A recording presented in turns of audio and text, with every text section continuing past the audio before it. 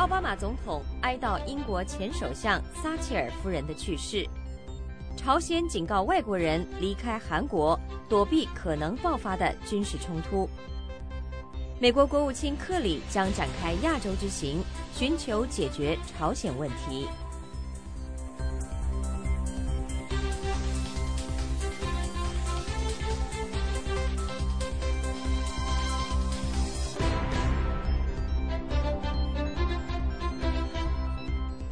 观众朋友们，晚上好！今天是4月9号，星期二，欢迎您继续收看第2小时的 VOA 卫视，我是郑玉文。美中两国建立新型大国关系，这到底是不是一个改善两国关系的机会之窗呢？美国之音记者钟成芳将有详尽报道。另外，薄熙来被双开已经有半年多了，为什么迟迟没有开审呢？今天我们的时事大家谈就为您邀请到政治观察家和平来深入的解读。不过，首先我们要先请 VOA 卫视新闻主播李义华为您介绍这个小时的重要新闻。义华，好的，谢谢玉文。新闻首先，美国总统奥巴马等美国政界人士向已故前英国首相撒切尔夫人致上崇敬的悼念。撒切尔夫人星期一去世，享年87岁。奥巴马总统说，美国失去了一位真正的朋友。详情请看美国之音 VOA 卫视的报道。美国卸任与现任的政界人士纷纷盛赞这位诗人口中的铁娘子对结束冷战居功厥伟。前美国国务卿贝克说，撒切尔夫人致力与西方领导人打造坚强的同盟，对整个世界做出了巨大的改变。撒切尔夫人改变了历史的轨迹。她在1979年出任首相，是一位强硬的保守派。事实上，她当时的胜利对于其他国家保守派的胜利起到了带头的作用，包括美国的里根总统、德国的科尔总理、加拿大的穆尔罗尼总理。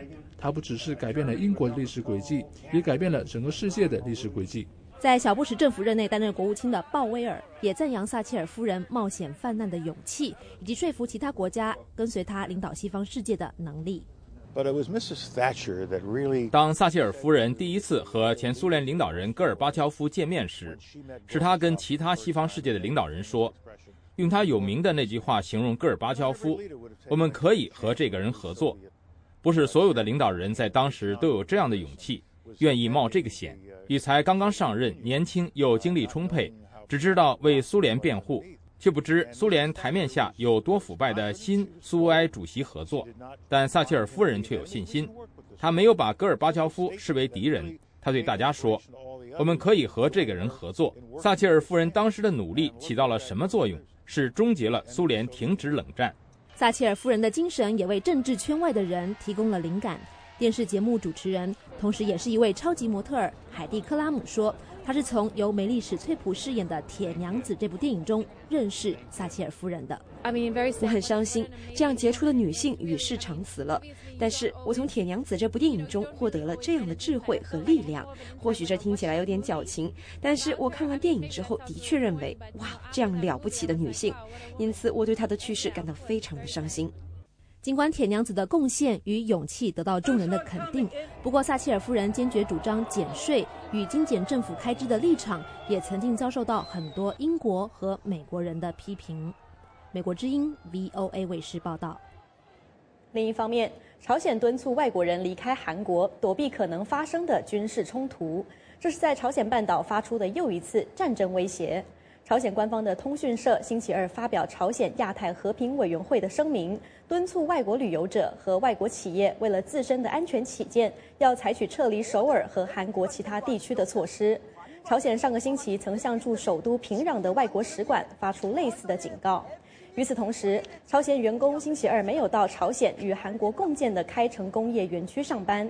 此前平壤暂停在园区的运作，而这一园区是双方之间最后一个直接的经济往来枢纽。韩国总统朴槿惠说，平壤星期一决定将5万多名员工撤出开城工业园区，这将损害朝鲜在世界上的商业信誉。开城工业园区的韩国公司每年为朝鲜经济带来大约9000万美元的收入。与此同时，美国国务卿克里这个周末即将访问亚洲，与有关国家商讨应对朝鲜战争威胁的最佳方法。继续，请看报道。朝鲜军队已经进入平壤所称的战争状态。国务卿克里说，平壤仍然能够通过结束其核项目而结束其在国际上的孤立境地。他们可以和其他国家回到谈判桌前，包括他们的近邻和伙伴中国。中国的作用非常重要，并且一直与朝鲜保持比其他任何国家都亲密的关系。中国的新领导人似乎支持美国的策略。针对朝鲜半岛的形势，我们要和平，不要战争；要缓和，不要紧张；要对话，不要对抗。朝鲜半岛生战生乱，不符合任何一方的利益。中方始终致力于维护东北亚地区的和平稳定和半岛的和平稳定，致力于实现半岛的无核化。那么华盛顿希望看到北京怎么样做呢？美国约翰霍普金斯大学访问学者曼索罗夫说，如果中国以平壤最大的贸易伙伴、最大的投资伙伴与朝鲜继续保持接触，那么我们能够期待平壤倡导良好的治理、更为经济有效的政策以及更好的社会政策。如果这样，朝鲜可能从内部发生变革。最终，中国不是向朝鲜施加压力，而是帮助国际社会从朝鲜内部实施变革，经济变革和社会变革。这些变革渴望有朝一日给新的政治势力带来新的面貌，最终启动某些政治变革。曼索罗夫说，问题的关键是中国的新国家主席习近平在朝鲜有多大的影响力。传统基金会分析员克琳娜说，中国领导人没有很多人期待的那样具有那么大的影响力，即使有，他们也不愿意去使用，他们似乎已经成为问题的一部分，而不是解决问题的途径。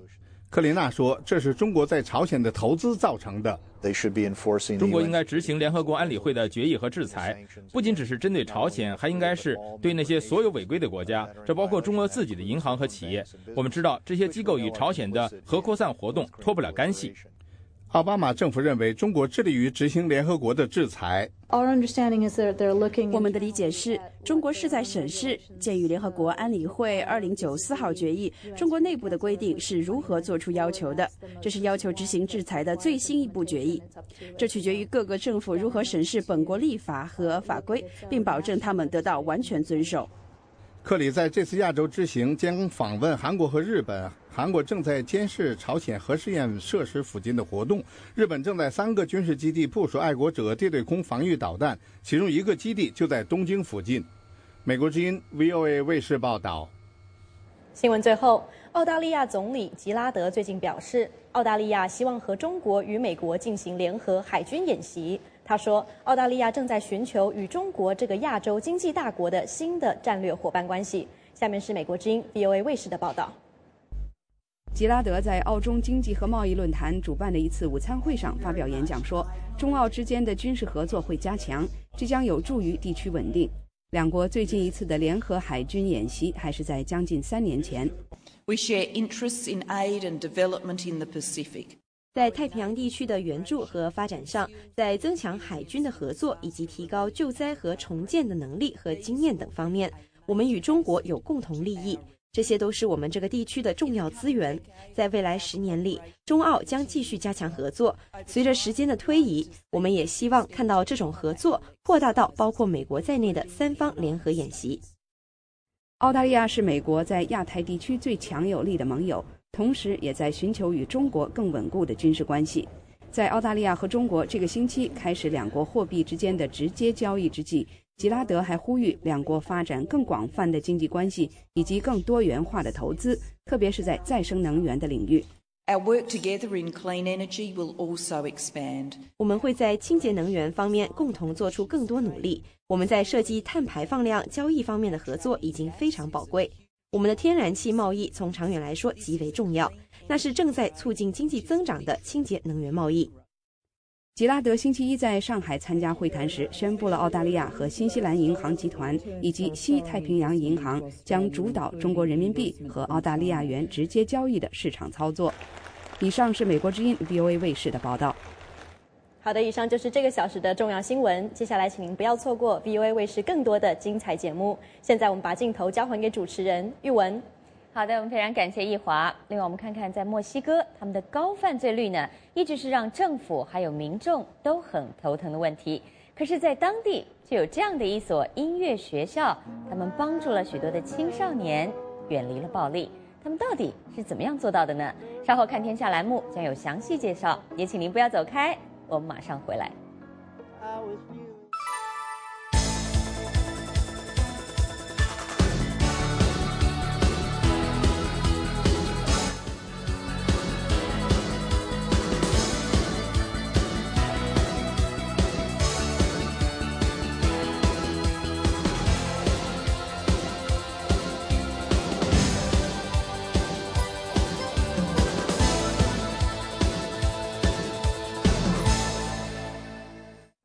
欢迎您继续回到 VOA 卫视。在今天我们的美中关系栏目里呢，我们要带您来看看这一位可以说近来是积极的为美中关系来奔走的澳大利亚的前总理陆克文。陆克文他最近呢在华盛顿一场演说里说到，他说中国新领导人习近平是美国总统奥巴马可以打交道的对象，他并且敦促奥巴马总统要把握机会，对美中两国建立新型大国关系的说法来做出回应。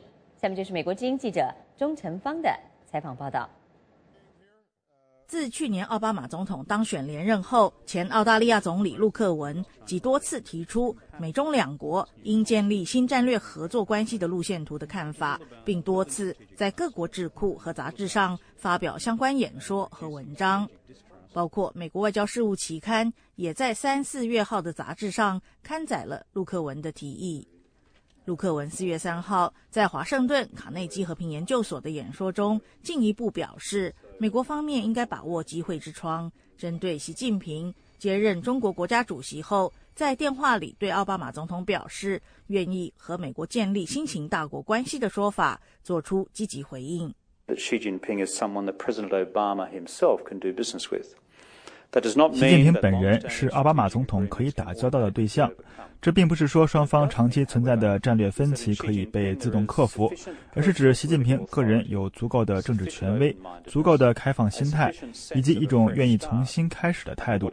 他对美中两国共同利益的一致看法，也足以让他愿意开始和美国建立彼此间的长期互信。The conscious process of building long-term strategic trust. 陆克文认为，习近平是自邓小平之后中国领导人中第一个出现的强人，他将为美中关系的发展方向亲自掌舵。Future direction of China's relationship with the United States. 对于未来中国和美国的关系，中国人认为将会由习近平本人来决定。这个关系攸关他的个人利益，他认为对他作为中国领导人的评价一部分将会与此有关。陆克文说，在中国崛起和美国重返亚洲的背景下，美中两国彼此间的相互猜疑与日俱增。近来朝鲜核问题和东海、南中国海的领土争议，更让亚洲地区发生冲突的几率大为增加，这对区域稳定繁荣极为不利。陆克文提出的美中战略合作路线图，包括美中领导人定期举行峰会，指定人选，负责推动双方同意事项，选定一个可以在一定时间内具体解决的问题等做法。他希望这两个太平洋强权能够在认识到彼此战略竞争不可能消失的现实下，找出双方能够共同合作的领域。陆克文说，在美国国防经费面临巨幅削减的同时，美国在亚洲部署的军力规模没有减弱，这显示无论中国如何崛起，美国都会持续作为一个亚洲强权。北京必须认清这个现实，尽早思考如何与华盛顿建立战略合作关系，在维持区域稳定的目标下，共同应对区域和全球各种安全和经济的挑战。近来，在中国与亚洲国家因海洋领土争议关系紧张之际，新加坡总理李显龙4月2号访问华盛顿时，也提出类似看法，认为美中两国应该加强互信，才能处理共同面对的挑战，避免误判和意外造成区域发展倒退。以上是美国之音记者钟成芳的采访报道。那么如果您想了解更多有关陆克文的讲话内容，也欢迎您登入美国之音中文网，我们的网址是 voachinese.com。自从去年9月呢被中国当局双开之后，薄熙来案至今仍然没有开审。它的原因到底是什么呢？那么薄熙来案要怎么审、何时审，可以说吸引了众多人士的关注。在今天我们时事大家谈节目当中，就要为您再次聚焦薄熙来，也请您持续的锁定 VOA 卫视，我们马上回来。接触信息的脉动，感受时代的心跳，持续可靠的消息来源，平衡客观的新闻理念。我是团东明，欢迎收看美国之音 VOA 卫视。拒绝偏激与炒作，倾尽全力去做。传媒精品全新打造，唯信唯实新闻天职。美国之音 VOA 卫视。家事国事天下事，事事关心。又到了我们今天看天下栏目的时间了。今天呢，我们要为您介绍一些身处逆境的人，他们是如何的在外界帮助还有自己的努力下来克服困难，提升自我。首先，我们要先来看看在非洲国家索马里，当地的政府还有民间组织可以说启动了各种的项目，希望能够帮助大量曾经参加激进组织的人来学习重返社会的新技能，同时呢，也给年轻人提供一些教育的机会。在索马里首都摩加迪沙萨夫瓦职业学院的这个培训中心，年轻人可以学习做木匠、管子工、厨师、电工以及其他工作。培训中心的很多学生从没有受过正规教育，不少人过去还曾经是激进组织的成员。自1991年前军事独裁者巴雷被军阀推翻以后，索马里长期没有一个有效的中央政府。索马里成了内乱、贫困、伊斯兰激进主义以及海盗活动的代名词。联合国的统计数字显示，索马里是世界上失业率最高的国家之一。去年的民主选举产生的新政府，让人们看到了结束近20年动乱的希望。政府跟萨夫瓦职业学院和其他机构联手，举办各种培训项目，鼓励年轻人脱离激进组织，学习自食其力的能力，并为因动乱而失学失业的年轻人提供重新学习的机会。我们教学生电工、管道工和其他工种的技术，希望能帮助他们改变生活，靠自己诚实的工作养活自己。阿里去年辞去在摩加迪沙的一份警卫工作，重返学校。我希望有一个光明的前途，能坐在教室里，我觉得很幸福。我再也不想过去那种日子了。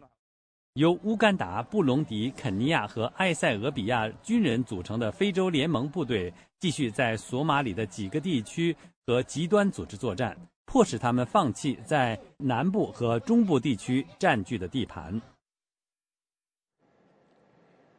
另外，我们说呢，在困境有的时候是能够唤醒人的潜能，激起人的创造力。我们来看看受到内乱影响的叙利亚民众，他们为了要应对自己的燃油短缺，干脆就自己动手，用最简单的工具和方法来炼油了。在叙利亚各地被炮弹击中或者在空袭中被烧毁的加油站随处可见。在政府军和反政府武装激烈交战的北方阿勒颇省，老百姓日常生活中面临许多问题，其中之一就是燃油严重短缺。正常的供应链要么被战争破坏，要么价格飞涨，大部分人根本买不起。在阿勒颇省的马雷亚村，村民们觉得靠人不如靠己，干脆用土办法加工原油，总能解决一时之需。政府停止给我们这个地区运送柴油和汽油，我们只好想别的办法。现在我们向亲政府民兵买原油，然后加工成汽油。当然，这种自制汽油一点都不好，但还能凑合着用。村民们自己制造了一些基本设备，把原油加热，让加工过的油通过管道进入容器。柴油现在很贵，而且也买不到，所以我们搞些原油。感谢上帝，让我们建了这个设备，能够提炼柴油和汽油。这位村民解释了这个简陋的设备如何运转。最先出来的是气体，气体挥发后，我们得到汽油，把汽油装进桶里之后会出来柴油，现在出来的就是柴油。叙利亚政府也因为石油禁运而受到重创。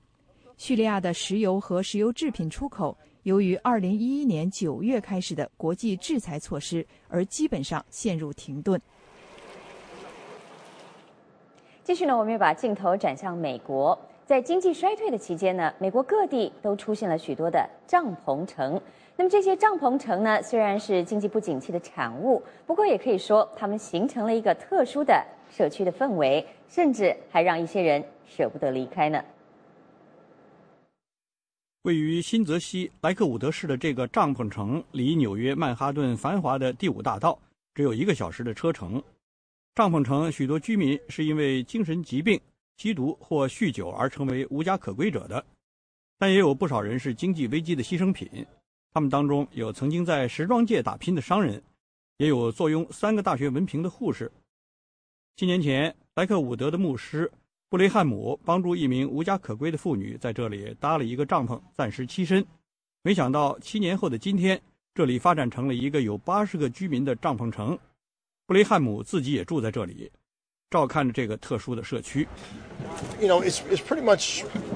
大西洋县没有收容无家可归者的地方，因此人们知道他们必须得保护这个他们能够称之为家的地方。帐篷城中央是一个露天厨房，冬天居民烧柴取暖，夏天靠帐篷遮挡太阳。这里没有水，也没有电。62岁的玛丽琳和63岁的丈夫迈克尔的家是3顶帐篷。玛丽琳曾经在时装业工作，年薪10万美元，但经济危机和项目外包使她丢了工作。我们在这儿住了快3年了。我们之所以来这里，是觉得这儿可能是最好的选择。我们一点都不后悔。当然了，这里也不那么理想，但是世界上原本就没有十全十美的东西。根据美国全国无家可归与贫困问题法律中心的统计，在任何一个年份，有过无家可归经历的美国人都会超过300万。2008年至2012年间，全国各地有帐篷城100多个，居民大约5000人，其中不少人在2008年全球经济衰退之前就住在帐篷城里了。美国绝大多数地方政府都开办有无家可归者收容所，但这些收容所通常要求救助对象白天离开，晚上才能入住。帐篷城的居民说，帐篷城让他们有归属感，而不仅仅是一个夜里睡觉的地方。他们拥有属于自己的帐篷，可以随意布置，这里是他们的社区，他们的家。但他们很可能不久就要离开这所谓的家了。莱克伍德市官员和帐篷城居民之间的官司已经打了很长时间。最近一名法官裁决说，在地方政府拿出一个可行的住房办法之前，不得要求帐篷城居民搬离。有一个永久性的住所当然是所有人期盼的，但布雷汉姆牧师和帐篷城的居民只敢抱谨慎乐观态度，迄今还没有搬迁的具体时间。继续呢，看天下单元，我们要带您到墨西哥的第2大城市瓜达拉哈拉去看看。当地的犯罪率非常高，一直是一个让警察头痛不已的地方。可是呢，这所音乐学校却帮助了许多青少年远离了暴力。我们一起去看看。学校的校训是要吉他不要枪支。2011年，这所音乐学校开始招生，头1个月就吸引了360名学生。1年后，学生人数稳定在250人。学校还有了一个由117名学生组成的乐队。校长加西亚本人是一位音乐家，他介绍说，学生不需要交学费。开办这所学校的目的是让孩子们有机会接触音乐，通过音乐改变孩子们的生活方式。玛利亚的孩子在音乐学校学习，他说，自从学校开办以来，整个社区发生了巨大变化。在我的记忆里，这是一个你不能出去玩的社区，你找不到一个能好好玩的地方。公园里和健身场上到处都是流浪汉和吸毒的人。学校开门以后，这些人都走了，学校也使孩子们不再在街头闲荡了。玛利亚说，她的儿子布莱恩上音乐学校，整个人都变了，他不那么害羞了，愿意和朋友们一起玩，而不是整天躲在家里看电视。学校特别好，能够演奏乐器，不和那些流氓团伙混在一起，真好。像这样的音乐学校，瓜达拉哈拉市还有好几所，一般都开在犯罪率高而且学生逃学率高的地区。市文化局长瓦切斯说，在开办音乐学校的地区，出勤率上升了。圣塞西利亚音乐学校校长加西亚也有同感。最大的变化之一是师生关系改变了，学生们认识到他们完全可以不用拳头解决问题。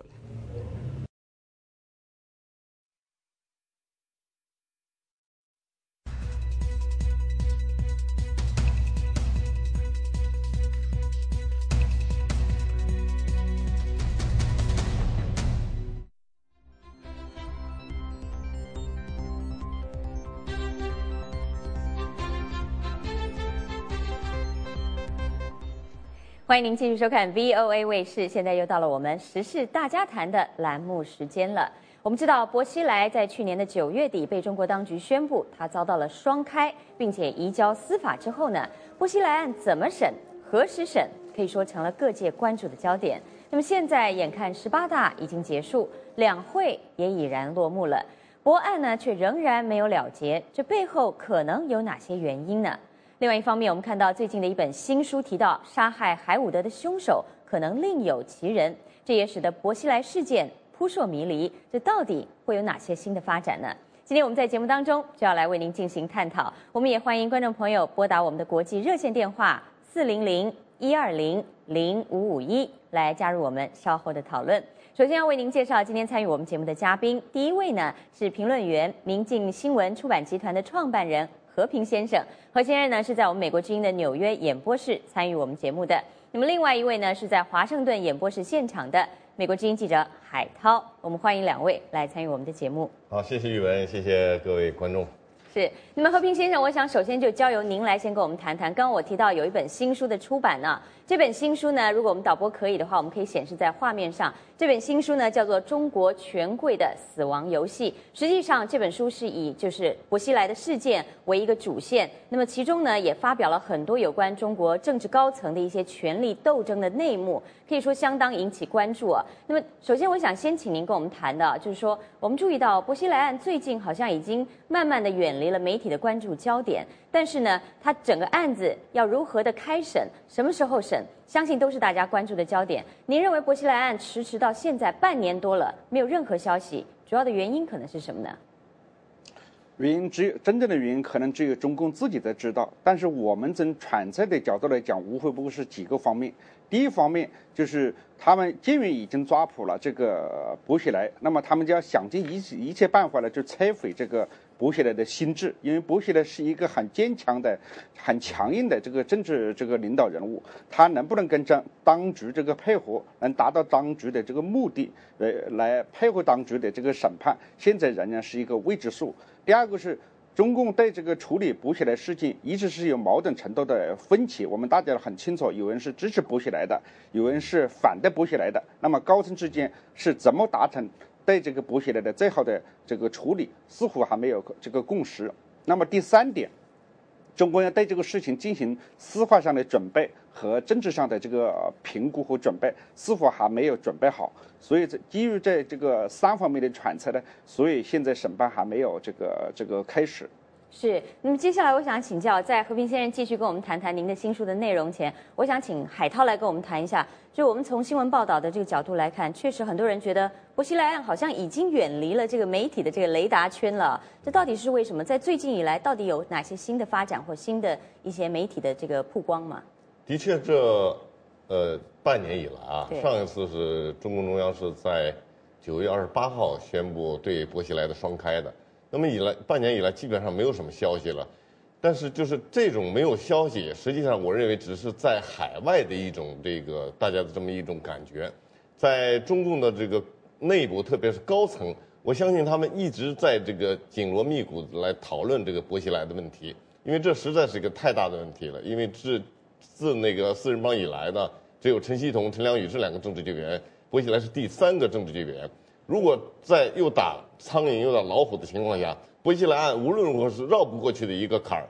那么现在看呢，就是说原来就是说在那个3月份人大两会之前呢要审理，那么人大两会之前没有审理，大家都寄希望说人大两会开完了之后马上要审理。那么两会开完了又有一段时期了，当然碰到习近平出国了，有朝鲜半岛事件了等等，又分散了中国的一些注意力。但是无论如何，我相信这个案子在中共高层当中一直在紧锣密鼓的在处理，起码有一个专案组在就是密切的有全力以赴的在准备薄熙来这个案子。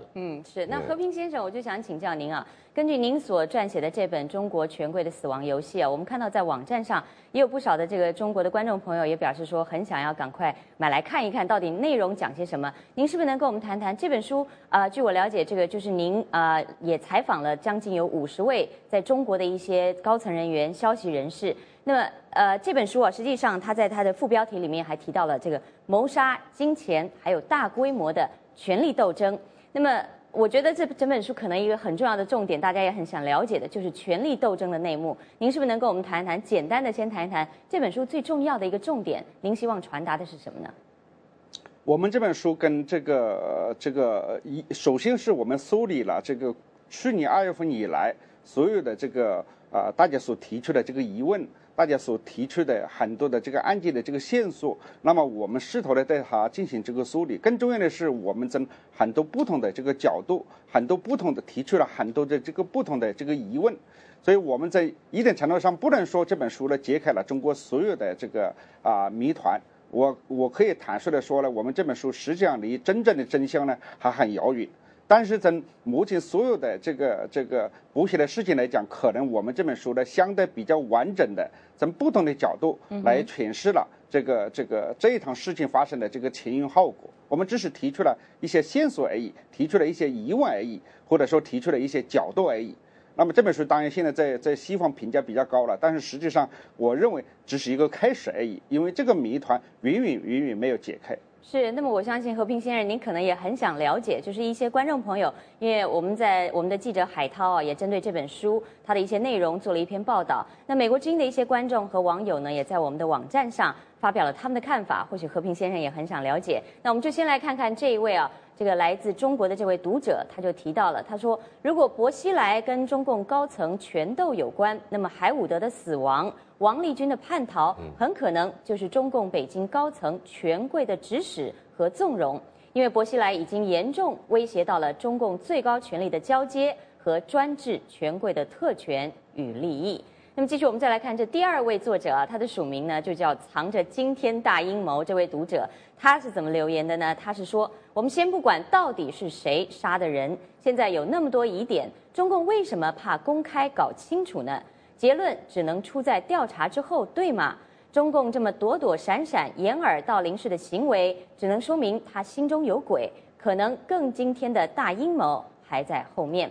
所以和平先生，我就想请教您啊，您看到了我们这几位观众朋友、网友的留言呢？那么很多人也当然对于整个薄熙来案到底会如何的开审，什么时候开审，会审出一个什么样的结果，大家都有很多的臆测。您个人过去也在我们节目当中做了很多的预测。首先，您谈一谈薄熙来案有没有可能公开的开审呢？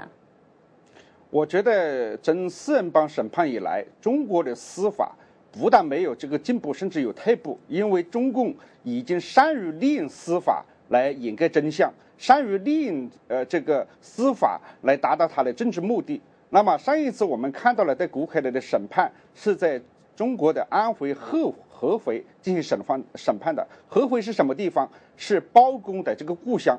1000多年以前，包公审判的案件的这个水平都要超过了今天中共审判这个谷凯来的这个水平。他的案件是公开了吗？他当然说是公开的，但是民众可以参与吗？媒体可以参与吗？所有的一切都在他的控制之中。那么中国根据现在中国的这个政治情势，他的政治的这个品质进行判断，他可以说是公开审判，但是他跟秘密审判没有任何差别，甚至比秘密审判还要可怕。因为像谷凯来这么一个复杂的一个严重的涉嫌谋杀案件的案件里面，没有看到一个很令人信服的证人，没有看到一个可信的这个证据，没有进行交叉的这个辩论，那么我们对薄熙来的案件会寄予希望吗？对于陈锡同的案件的审判，对于陈良宇案件的审判，他不也是公开审判吗？但是几年以后，那么陈锡同就他说他讲的那些东西完全是这个当时的当局给他的一个告诫。所以我觉得对中共公不公开审判不要寄予任何的希望，除非他想启动政治体制变革，否则的话，中国的司法只是中共专制的一个工具而已，只是经营他们内部权力斗争一个赢家对输家的使用的一个工具而已。是，好，和平先生。那么我们今天时事大家谈节目呢，就是针对和平先生在最近就在这个月初所出版的这本《中国权贵的死亡游戏》呢，再一次的把薄熙来案提出，那么作为一个主线，谈到了中国的高层的权力斗争。稍后我们还有更多的详细内容，我们要请和平先生来为我们介绍。不过我想我们在这个电视机旁的观众朋友，可能您也有一些这个想法要发表，特别薄熙来案在媒体前消失了这么长一段时间。很多人都说，这实际上谜团是越来越大了。那么您有什么样的看法和想法？接下来我们就先来听听这一位，这是来自天津的何先生。何先生您好，请您简短发言。主持人女士，专家先生好。我觉得这薄熙来这个审判没有进行，这可能说明这中共这个列党共匪统治集团，可能这中共这列党统治集团这个支持薄熙来的那些个人。那判刑斗争还没结束吧？我想这习近平做这个共匪封建帝王的宝座，我想他那个宝座恐怕也就越来越坐不稳当吧。这是我对这个中共是没有审判薄熙来我个人的一点可笑的想法和看法吧。好的，谢谢您。太麻烦主持人律师还有专家先生。好的，谢谢您何先生您的发言。那么继续我们再来听听这一位，这是来自湖南的刘先生。您好，请您简短发言。对我呢今天就讲3点意见。第一呢，我觉得薄熙来这个事情呢本来就是个政治斗争，有可能呢也是个冤案，这是第一点。第二点呢，假如毛泽东和薄一波在的时候呢，我看胡锦涛跟吴文家宝他们啊肯定早也死翘翘了，这是第一个。第二呢，我就是说吴文家宝捞了这么多钱，我说他怎么这个中共向民众怎么交差？第三个是令计划儿子弄死了人，他现在还当那个统战部部长，你又向人民怎么交代？好吧，我就讲到这。好的，谢谢您，刘先生。实际上，刘先生提到的也是我们稍后也想要在节目当中请教我们和平先生的。那么，我想就先来请和平先生来做一个答复好了。刚刚这位刘先生也提到了，温家宝的家族财富的这个消息曝光，同样的也在薄熙来案之后，那么也引起了很多人的一些讨论。那么，另外他也谈到了令计划这位人物，那么他在整个这个中国的权力斗争里面所扮演的一个角色。和平先生，我知道您在这本新书里面对这些都琢磨到了，是不是能跟我们简单的谈一下？是，这个令计划在里面扮演的这个角色啊，是原来超过大家这个预期的。因为令计划作为中央办公厅的主任，他执行了对薄熙来的这个具体的一些处理。但是根据我们后来的调查发现呢，令计划的这个父亲和薄熙来的父亲实际上是世交，他们有非常渊源的这个关系。那么薄熙来薄一波一度还想把令计划作为这个养子。那么当时令计划从一个山西平陆的一个小地方能够爬升到这个团中央，那就是薄一波家族起了作用。那么后来这个令计划和薄熙来之间有非常密切的这个互动关系。那么后来尤其是令计划作为这个胡锦涛的首席幕僚长，那么在拉扯这个胡锦涛和这个薄熙来之间扮演了这个重要的角色。那么他后来受到了某种程度上的这个党内的处分，那么他从17大的中央书记处书记，现在降为了这个中央统战部的部长，这就是一个明证。但是他的事情因为涉及到胡锦涛，所以他的问题远远没有揭开。是。继续，我想请教海涛我们刚刚提到了这本书叫《中国权贵的死亡游戏》。那么实际上，从薄熙来案爆发以后，有关于中国权贵阶级的讨论就不断的出来。那么你是不是能从一个记者报道的一个角度来谈一谈，就是说，一般中国民众对于中国权贵阶层，当然他们有很多的不满和抱怨是在哪里？那么这些权贵阶层最大的问题是什么？也有很多人说它是中国未来改革一个最大的阻力。那么就你报道的一个记者的一个角度，你是怎么来分析的？我觉得中国这个高层啊，中国的老百姓呢，他非常这个有兴趣知道，但是这些呢，都在中国呢算是一个比较高级的一个国家的机密，特别是高级领导人的身体状况啊，这都是非常这个高级的机密，一般的老百姓他都不可能知道的。你比方说令计划的儿子令谷的事儿，那么在中国呢包得非常严实，以至于呢当时就是北京的一些比较接近团中央的一些圈内的人士都不知道这码事儿，就说是中国的高层是他这个，所以从这一点意义上来讲呢，和平先生他们这本书呢是一个，当然他现在是英文的，是一个很好的一个开端，至少能让更多的中国老百姓能知道。现在互联网尽管是很开放了，但是就是互联网中国还有就是一大批网管，中宣部底下还有很多人要把这类消息给你屏蔽掉。所以你一涉及到中国最高层政治局委员、政治局常委这一层的，特别是属于政治斗争的消息，或者是属于什么八卦的消息，这些中国的网管都毫不留情，一概的给你删掉。是。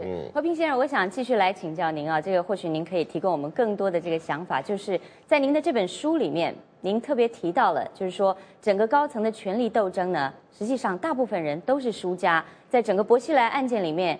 唯一的一位赢家，您认为是习近平，也是中国新任的新领导人，是不是能告诉我们为什么您会做出这样的一个结论呢？因为在一定程度上，这个薄熙来所表现出来的他的政治的作为，因为很多人对他是非常的不满意啊，对他有非常多的这个批评，就是在王立军事件这个爆发之前，实际上对这个薄熙来的批评就一直没有停止过。但是我们不得不承认，在这个胡锦涛时期，薄熙来是在胡锦涛这个政治框架里面是最有政治作为的一个地方领导人。在一定程度上，他的这个所谓的长青模式，就是执行了这个胡锦涛的这个政治的这个指令啊，这胡锦涛的整体的思想是比较左倾的。那么薄熙来这是迎合了他的这个政治左倾的这个思想。那么他所表现的这个政治能量，甚至可以说是超过了这个习近平。那么习近平如果在之前不能这个清除这个薄熙来的势力的话，那么对薄熙来的对于习近平的18大是一个非常严重的一个挑战。对，但是现在这个挑战也随着薄熙来垮台，那已经扫平了。好的，海涛有一个问题要请教您，海涛。和平也是这样啊，就是说现在大家讨论这个薄熙来他这个审判的问题，他会不会审，或者是以什么样的方式审？那么现在他呢，就是软着陆的这个可能性。所谓软着陆，就是中共中央呢不用这个刑法来惩罚他，而用党纪来，比方说给他开除党籍啊，或者是就从这个受一些纪律处分，就这个事儿就到此为止了。这种可能几乎已经不存在了。他肯定要受审。那么前一段你们这个民进也报道过，就是说薄熙来就胡锦涛批示一定要判他不少于15年。那么这是一种这个硬着陆当中的一种软着陆，还有人更说的是很可能判死刑、无期、缓期，像古开来那样。在这方面，你有些什么估计呢？我们在这个书里面讲了一些，这方面做了一个细节，就是有一个提供线索的人呢，提供资讯的给我们的人呢，跟我们有个谈话。我当时也问了你这样一个问题，我说到底是多少年呢？15年、20年，还是这个死访，还是这个死刑，还是无期啊？等等等等。他说，不管判多少刑，有一点是肯定的，不能让薄熙来活着离开监狱。这样的话，也就是说呢，薄熙来只要给予他一个正式的平台，比如说公开审判的平台，如果他的心智没有被摧毁，那么对于中共就是一个极大的这个挑战。那么第二个，如果让薄熙来15年或者是几年以后出来，只要他的身体没有垮掉，他就是中国政治上一个很重要的一个旗帜。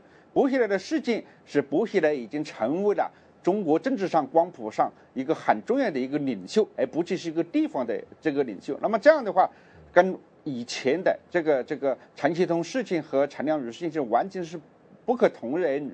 那么这个对于中国来讲是极大的威胁。所以我觉得不管在哪个方面的处理，要压制这个薄熙来的声音，要摧毁薄熙来的这个心智，要打掉薄熙来的影响力，是他们现在最重要考量的。其他事情对于他来讲不是很关键的。是，那和平先生，您刚刚也提到，中国当局希望能够压制这种支持薄熙来的声音。可是不可否认的，现在在中国仍然有许多，特别甚至在重庆地区，还有很多民众，他们是支持薄熙来当时的一些做法的。那您又如何来解读这样的一个现象呢？薄熙来是一个民粹主义者，他是一个投机主义者，他是跟这个温家宝是一样的。温家宝只是在右一方面走这个以民主的方式来讨好这等口号来讨好民众。那么薄熙来是以解决民生问题来讨好民众。那么政治家他掌握的资源都是有的，无论是温家宝还是薄熙来，他们都有资源，他们都有这个政治上由他们可以任意来调配。所以在这一短时间之内，他们能够讨好老百姓，我觉得这个一点都不值得怀疑，不值得这个奇怪。另外一方面就是薄熙来确实代表了中国的一批人对现实强烈不满的所谓的毛族的这个人士啊，还有一批人士希望中国政治产生这个变革，还有一批人士是认为了薄熙来今天所受到的遭遇是不公平的啊。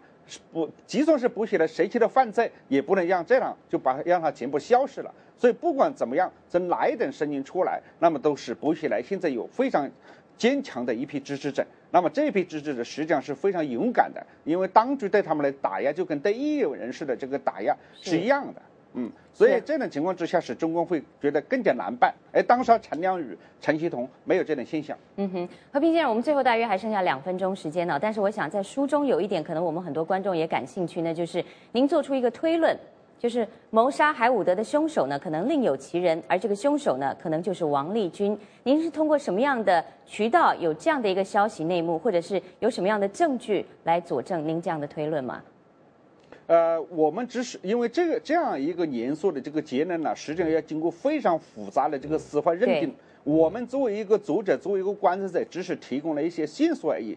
根据我们大量的研究，对这个王立军事件的这个调查，发现这个人是一个非常残暴的具有政治野心的这么一个公安局长。他一直在试图呢来这个要求升到更高的这个职位上去。即使他在过去一段时间他已经升得非常快了，但他为了成为这个重庆市委常委，他虽然是公安局局长，虽然是副市长，但是离重庆市政治局重庆市委的这个常委呢还有一段距离。所以他一直想达到这个目的，达不到这个目的，他就利用了这个谷凯来了作为这个一个筹码。谷凯来这个人是一个自以为是的一个这么一个官夫人，当然他在自以为是的情况之下，一等霸道的性格之下呢，他已经失去了这个判断的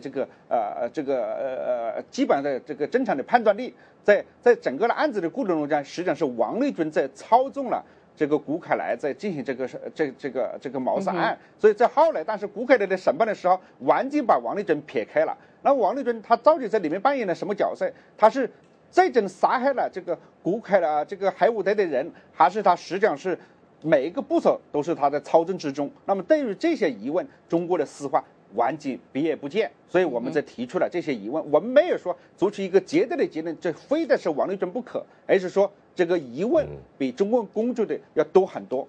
好的，我们非常感谢和平先生啊。今天我们时间的关系，那么有关和平先生的这本新书《中国权贵的死亡游戏》呢，它呢是以英文出版。那么知道我们在几个月之后，据说也会有中文版本的出版发行，所以呢，或许在中国的观众朋友到时候也可以取得中文版的这样的一个著作。那么当然，今天我们非常感谢明镜出版集团创办人也是作者和平先生来到节目当中，针对这本书还有针对薄熙来案为我们所做的一些最新分析。我们也同时非常感谢我们美国之音的记者海涛来到我们节目当中。同样的，如果您对我们今天讨论呢有任何的看法，或者您有任何的疑问，也欢迎您登入我们美国之音中文网，在我们的网站上留言。我们的网址是 voachinese.com， 也请您不要离开，继续收看我们稍后的 VOA 卫视。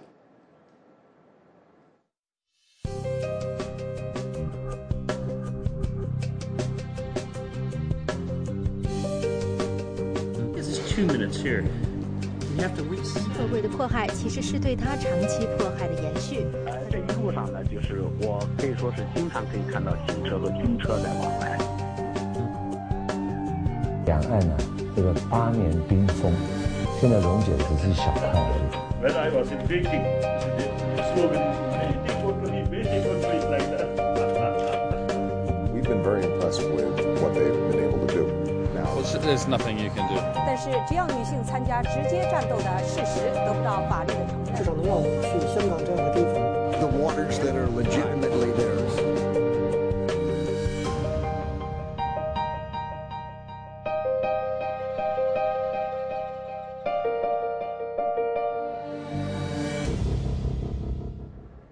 欢迎继续回到 VOA 卫视节目。最后呢，又到了我们美语怎么说单元了。主持人杨玲，她从中国休假回来，可是为什么 Mike 看起来这么紧张呢？我们一起去看看。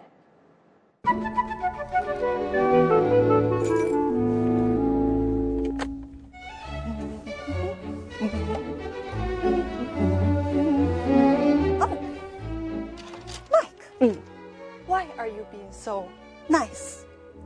What did you do wrong? I have done nothing wrong. Today is Yangling's first day back from China. Oh, I am so glad that she has come back because trying to get her work done and my work done has been killing me. Oh, crap! Huh? I forgot to water Yangling's plant. Oh, she asked me to take care of it while she was gone. Oh, I'm dead. Just a bunch of green leaves. Not a big deal, right? Wrong. That plant was given to Yangling by her ex, who she clearly is not over yet.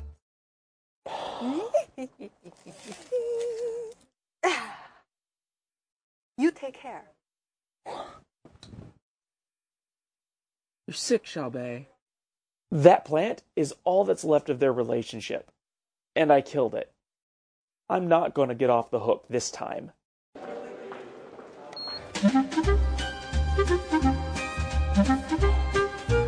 Oh, come on. Come on, come back to life. Hey, what's up? Yeah, I just got back. Come on. What's your bag? Thanks. How's everything? Coffee.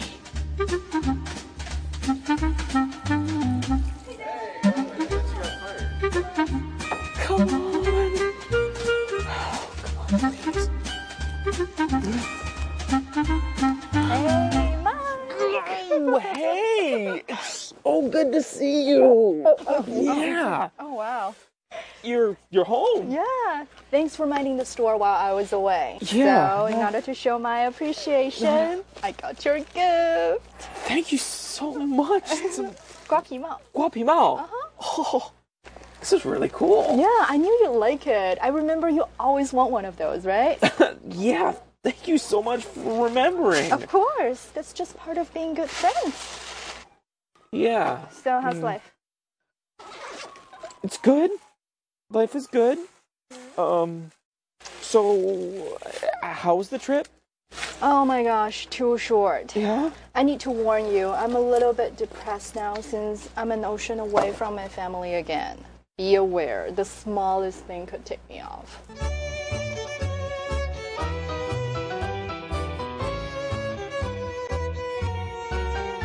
Oh, just kidding, lighten up. I just need some time to adjust, that's all. Yeah. Oh, wow. Post-trip syndrome. Okay. I totally... That's good. Totally get that. It matches you. But, now it's time to get back into work mode.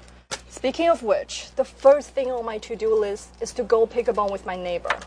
I told her to get my mail for me, but when I got back, my mailbox was flooded. Ugh, I hate it when people don't follow through on their promises. Yeah, that really stinks. What are you going to say to her when you see her next? I'm not going to speak to her again. I'm just going to leave a note telling her I'm not going to talk to her ever again. Sure. I mean, it was irresponsible and untrustworthy and really insensitive of her, and she probably doesn't deserve your gift. I mean, your thanks, but don't you think she deserves, a second chance? I mean, I'm sure she's done all kinds of wonderful things for you. Come on, doesn't she deserve, Why are you so concerned? Why do you care? You don't even know her. Yeah. And by the way, don't you need to go back to your desk? We can catch up over lunch. Okay. I have something to show you that could potentially make you very angry. So if you could just remain calm, keep breathing, and not kill me before I have time to explain. Oh my gosh, is that? That's my plant.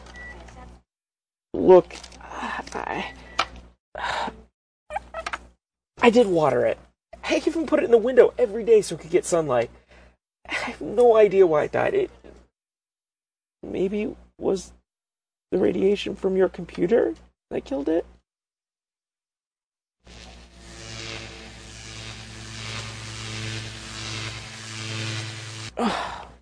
Okay, I lied. I didn't take care of it. I totally forgot. Your words went in one ear and out the other. Look, I know what this plant meant to you. I am so sorry. I'll do whatever it takes to make it up to you. Whatever it takes.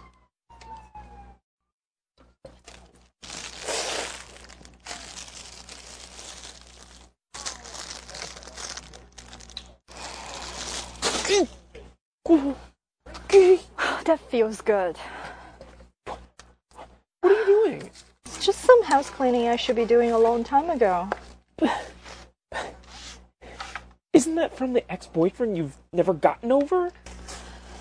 If I have learned anything during this trip, it's that there are plenty of fish in the sea. Yeah, I'm ready to let go. Seriously, what took me so long, right? So, you're not gonna kill me? Mm-mm. So, we're still friends? Of course. Well then, I don't mean to pry. But, who gave you the statue?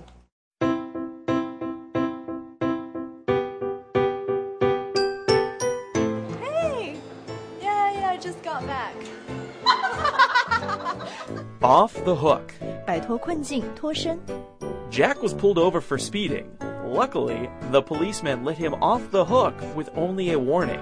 Jack 开车超速被警察拦了下来，幸运的是，警察只警告了他一下就放他走了。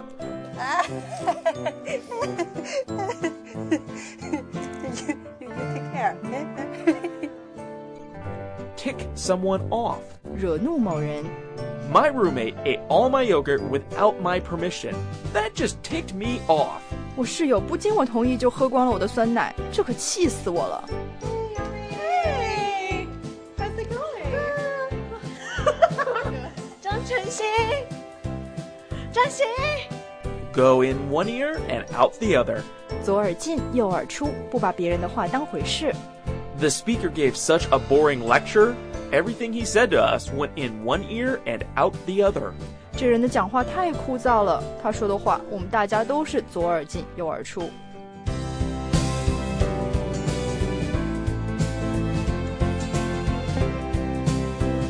Pick a bone with someone. 和某人吵架。 The apartment building hasn't collected the trash for 3 days. I'm going to pick a bone with the management. 我们公寓楼都3天没清垃圾了，我要去和大厦管理处理论理论。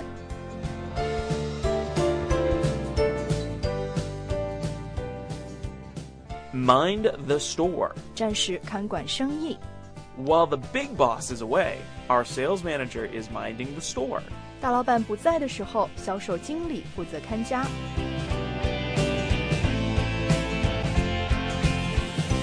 There are plenty of fish in the sea. 天涯何处无芳草，也就是好男人到处都是。 I know you're heartbroken, but remember, there are plenty of fish in the sea. 我知道你伤透了心，不过别忘了，天涯何处无芳草。 I have been good all day long.